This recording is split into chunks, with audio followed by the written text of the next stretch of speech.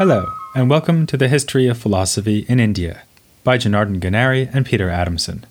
Brought to you with the support of the King's College London Philosophy Department and the LMU in Munich. Online at www.historyofphilosophy.net. Today's episode, Carry a Big Stick, Ancient Indian Political Thought. What would your life have been like if you'd been born, or reborn, in ancient India? Going on what we've discussed so far in this series of podcasts, you're likely to imagine yourself as a sophisticated Brahmin, well-schooled in the Vedas and in ritual sacrifice, as a noble Kshatriya warrior, perhaps as a Buddhist monk or nun, or if that life seems too easy, a radical renouncer of the Ajivaka or Jaina school. But of course, it's far more likely you would have been a farmer or a cowherd. Texts like the Upanishads or from the Pali canon of the Buddhists give us at best only occasional and indirect insight into the quotidian reality of such people. Good thing, then, for the Arthashastra.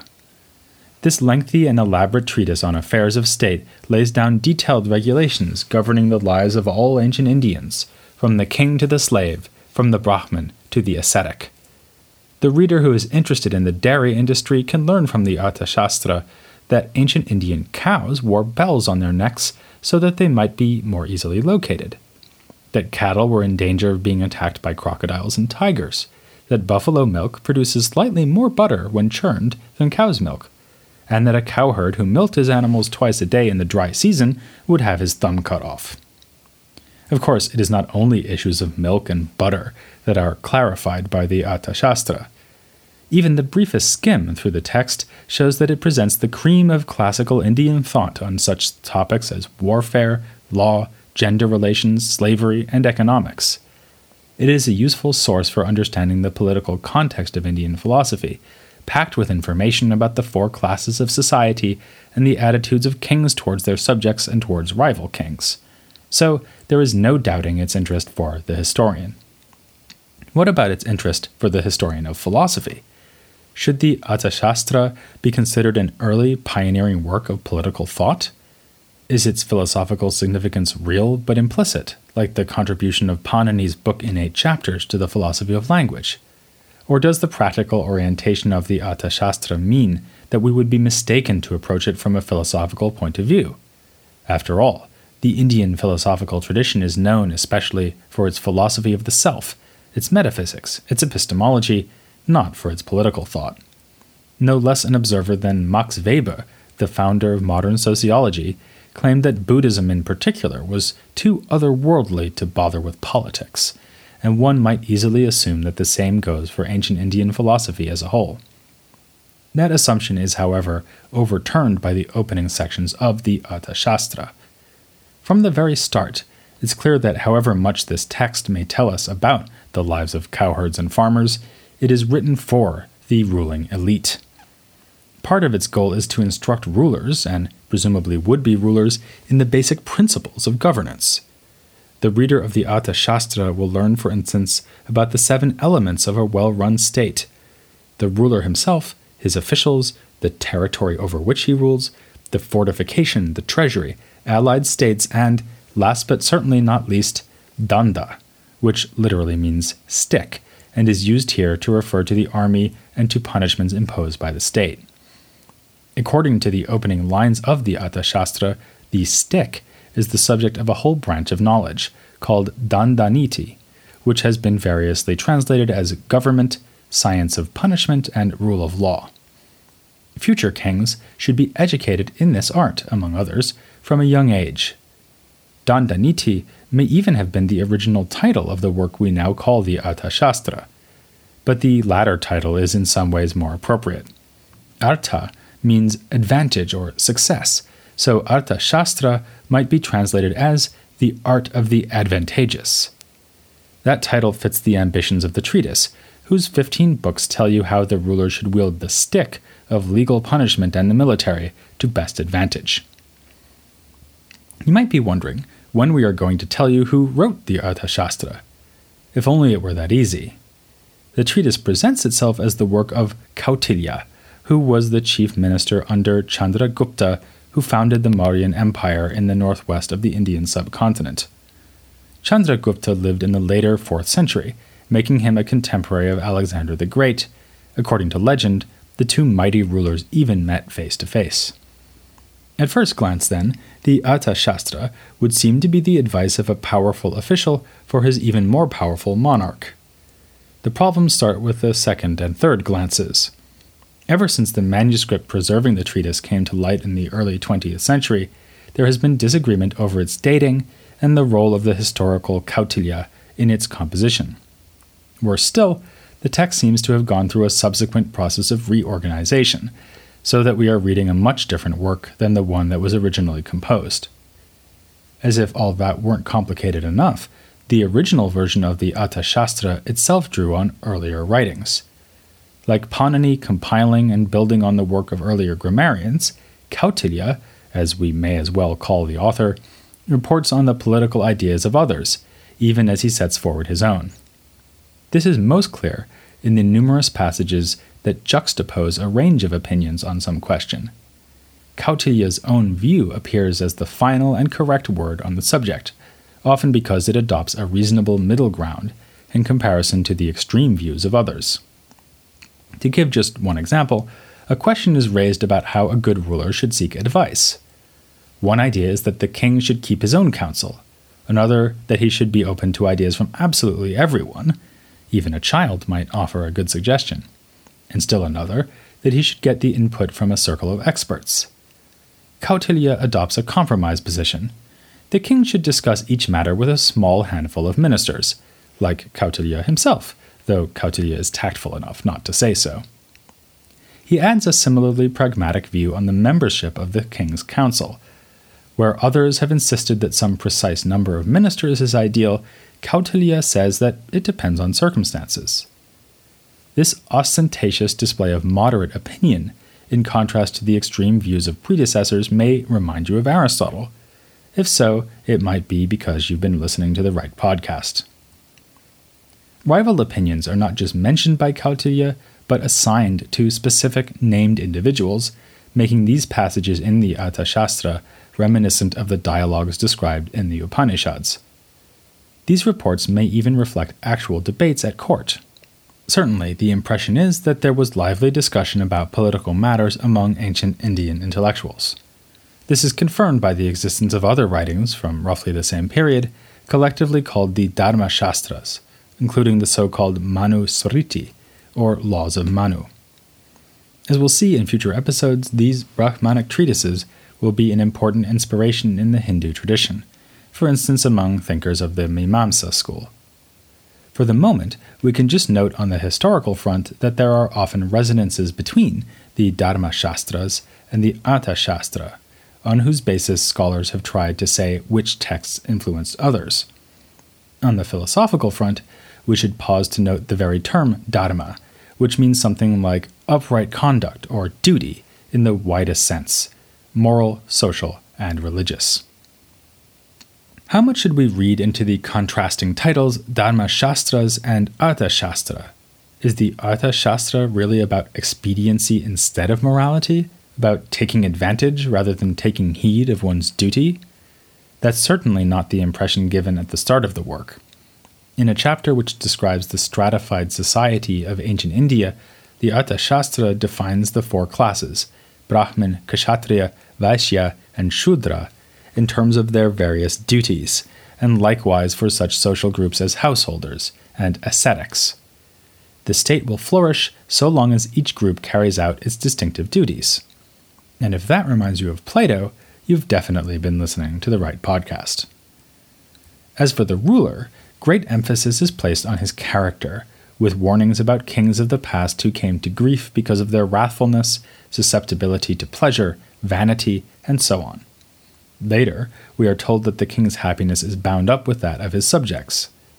A similarly moralistic take on political life is found in the sections of the Arthashastra that deal with law.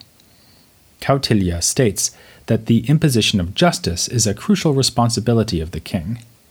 Many of the detailed legal provisions also seem to consider not simply which laws will be expedient, but which are most just. Kautilya has much to say about which punishments should be meted out for which crimes, and adopts the fundamental principle that the punishment should indeed fit the crime.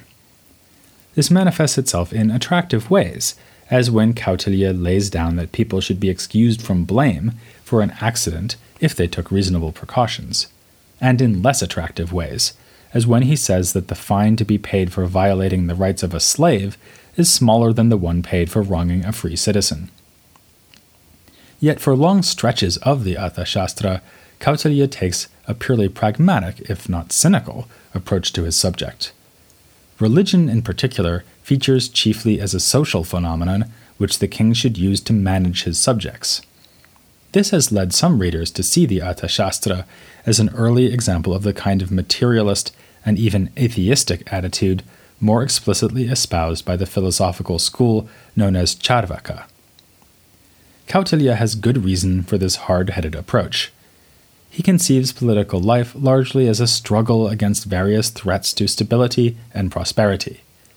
He calls internal and natural threats to the community thorns, and explains how the ruler may best remove these thorns by taking precautions against floods and other natural calamities, to say nothing of attacks by tigers and demons.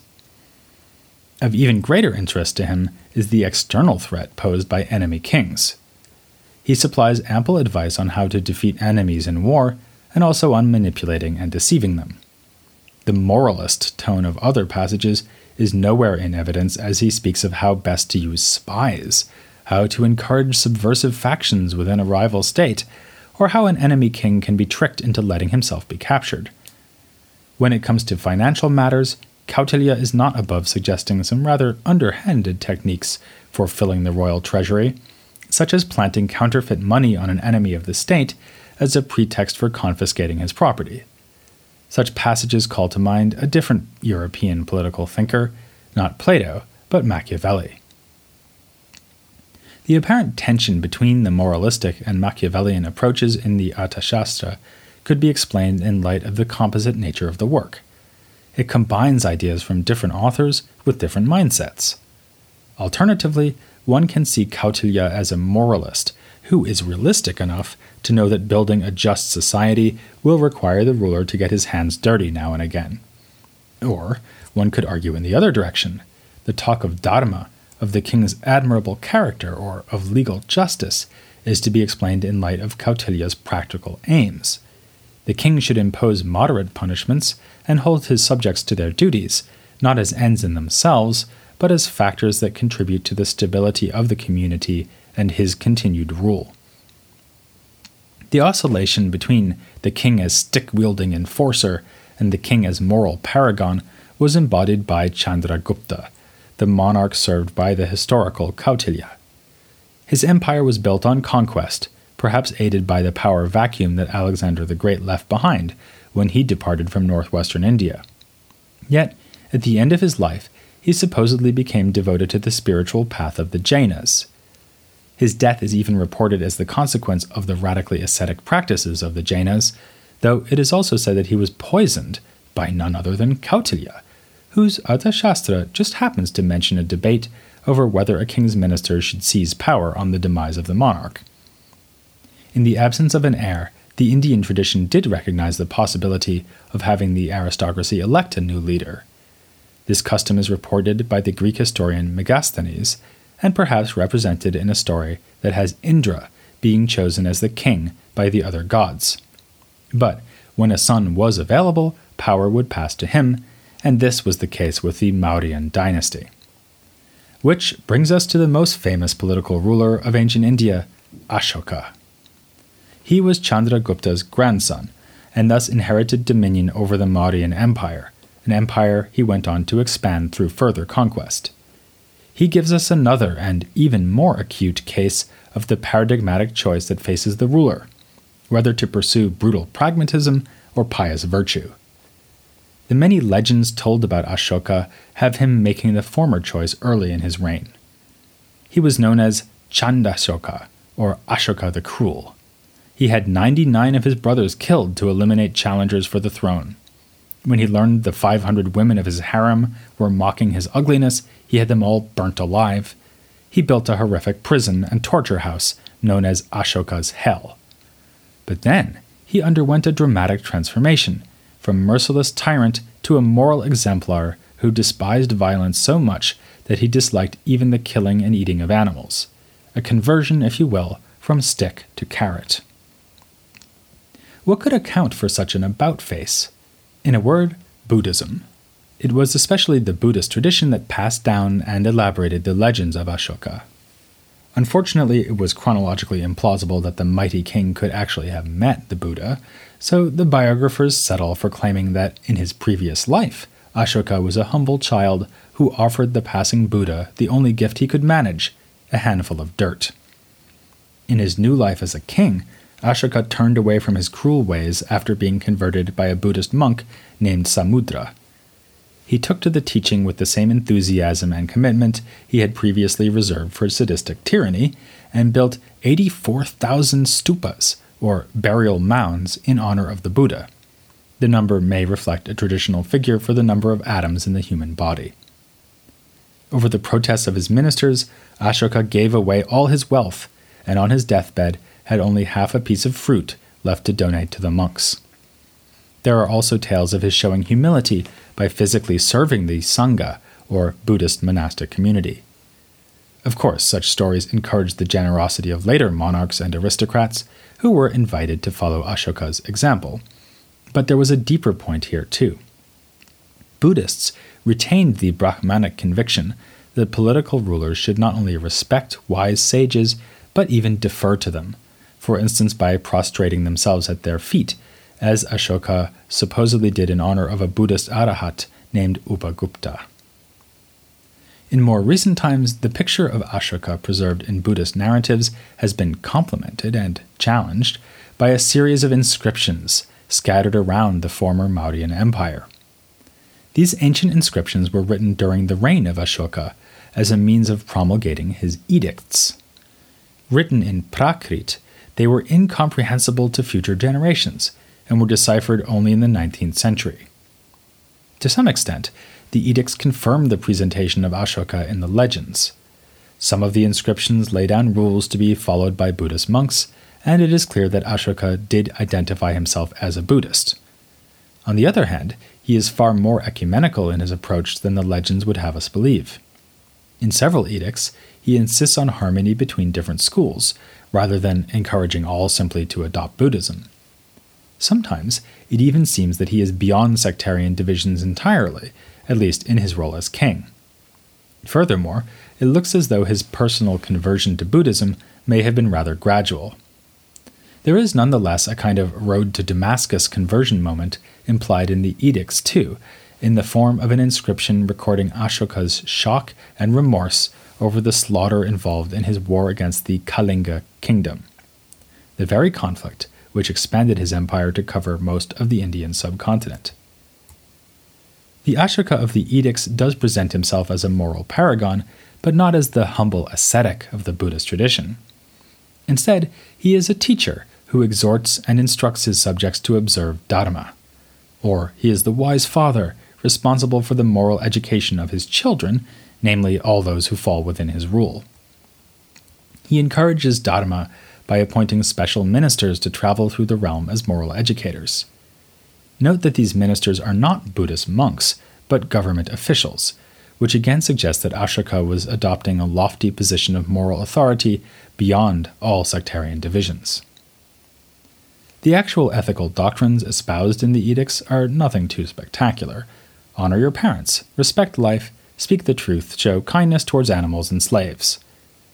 More interesting is the implication that political authority should be wielded with an ethical purpose in view. To underscore the point, Ashoka innovates by introducing a moral dimension to traditional kingly practices. He styles himself as one who still seeks conquest, but now through dharma rather than war, and records how he has toured his lands in an effort to promote dharma rather than to enjoy the pleasures of the realm. In all this, we may see a comparison between Ashoka and the Buddha himself, who, remember, was also from the Kshatriya ruling class, and who was not content to achieve enlightenment and liberation, but sought to liberate others as well. Yet, Ashoka pursues this goal within the political life, rather than abandoning that life as the Buddha did. Ashoka is the king whose merit and dharma consist in the encouragement of merit and dharma among his subjects.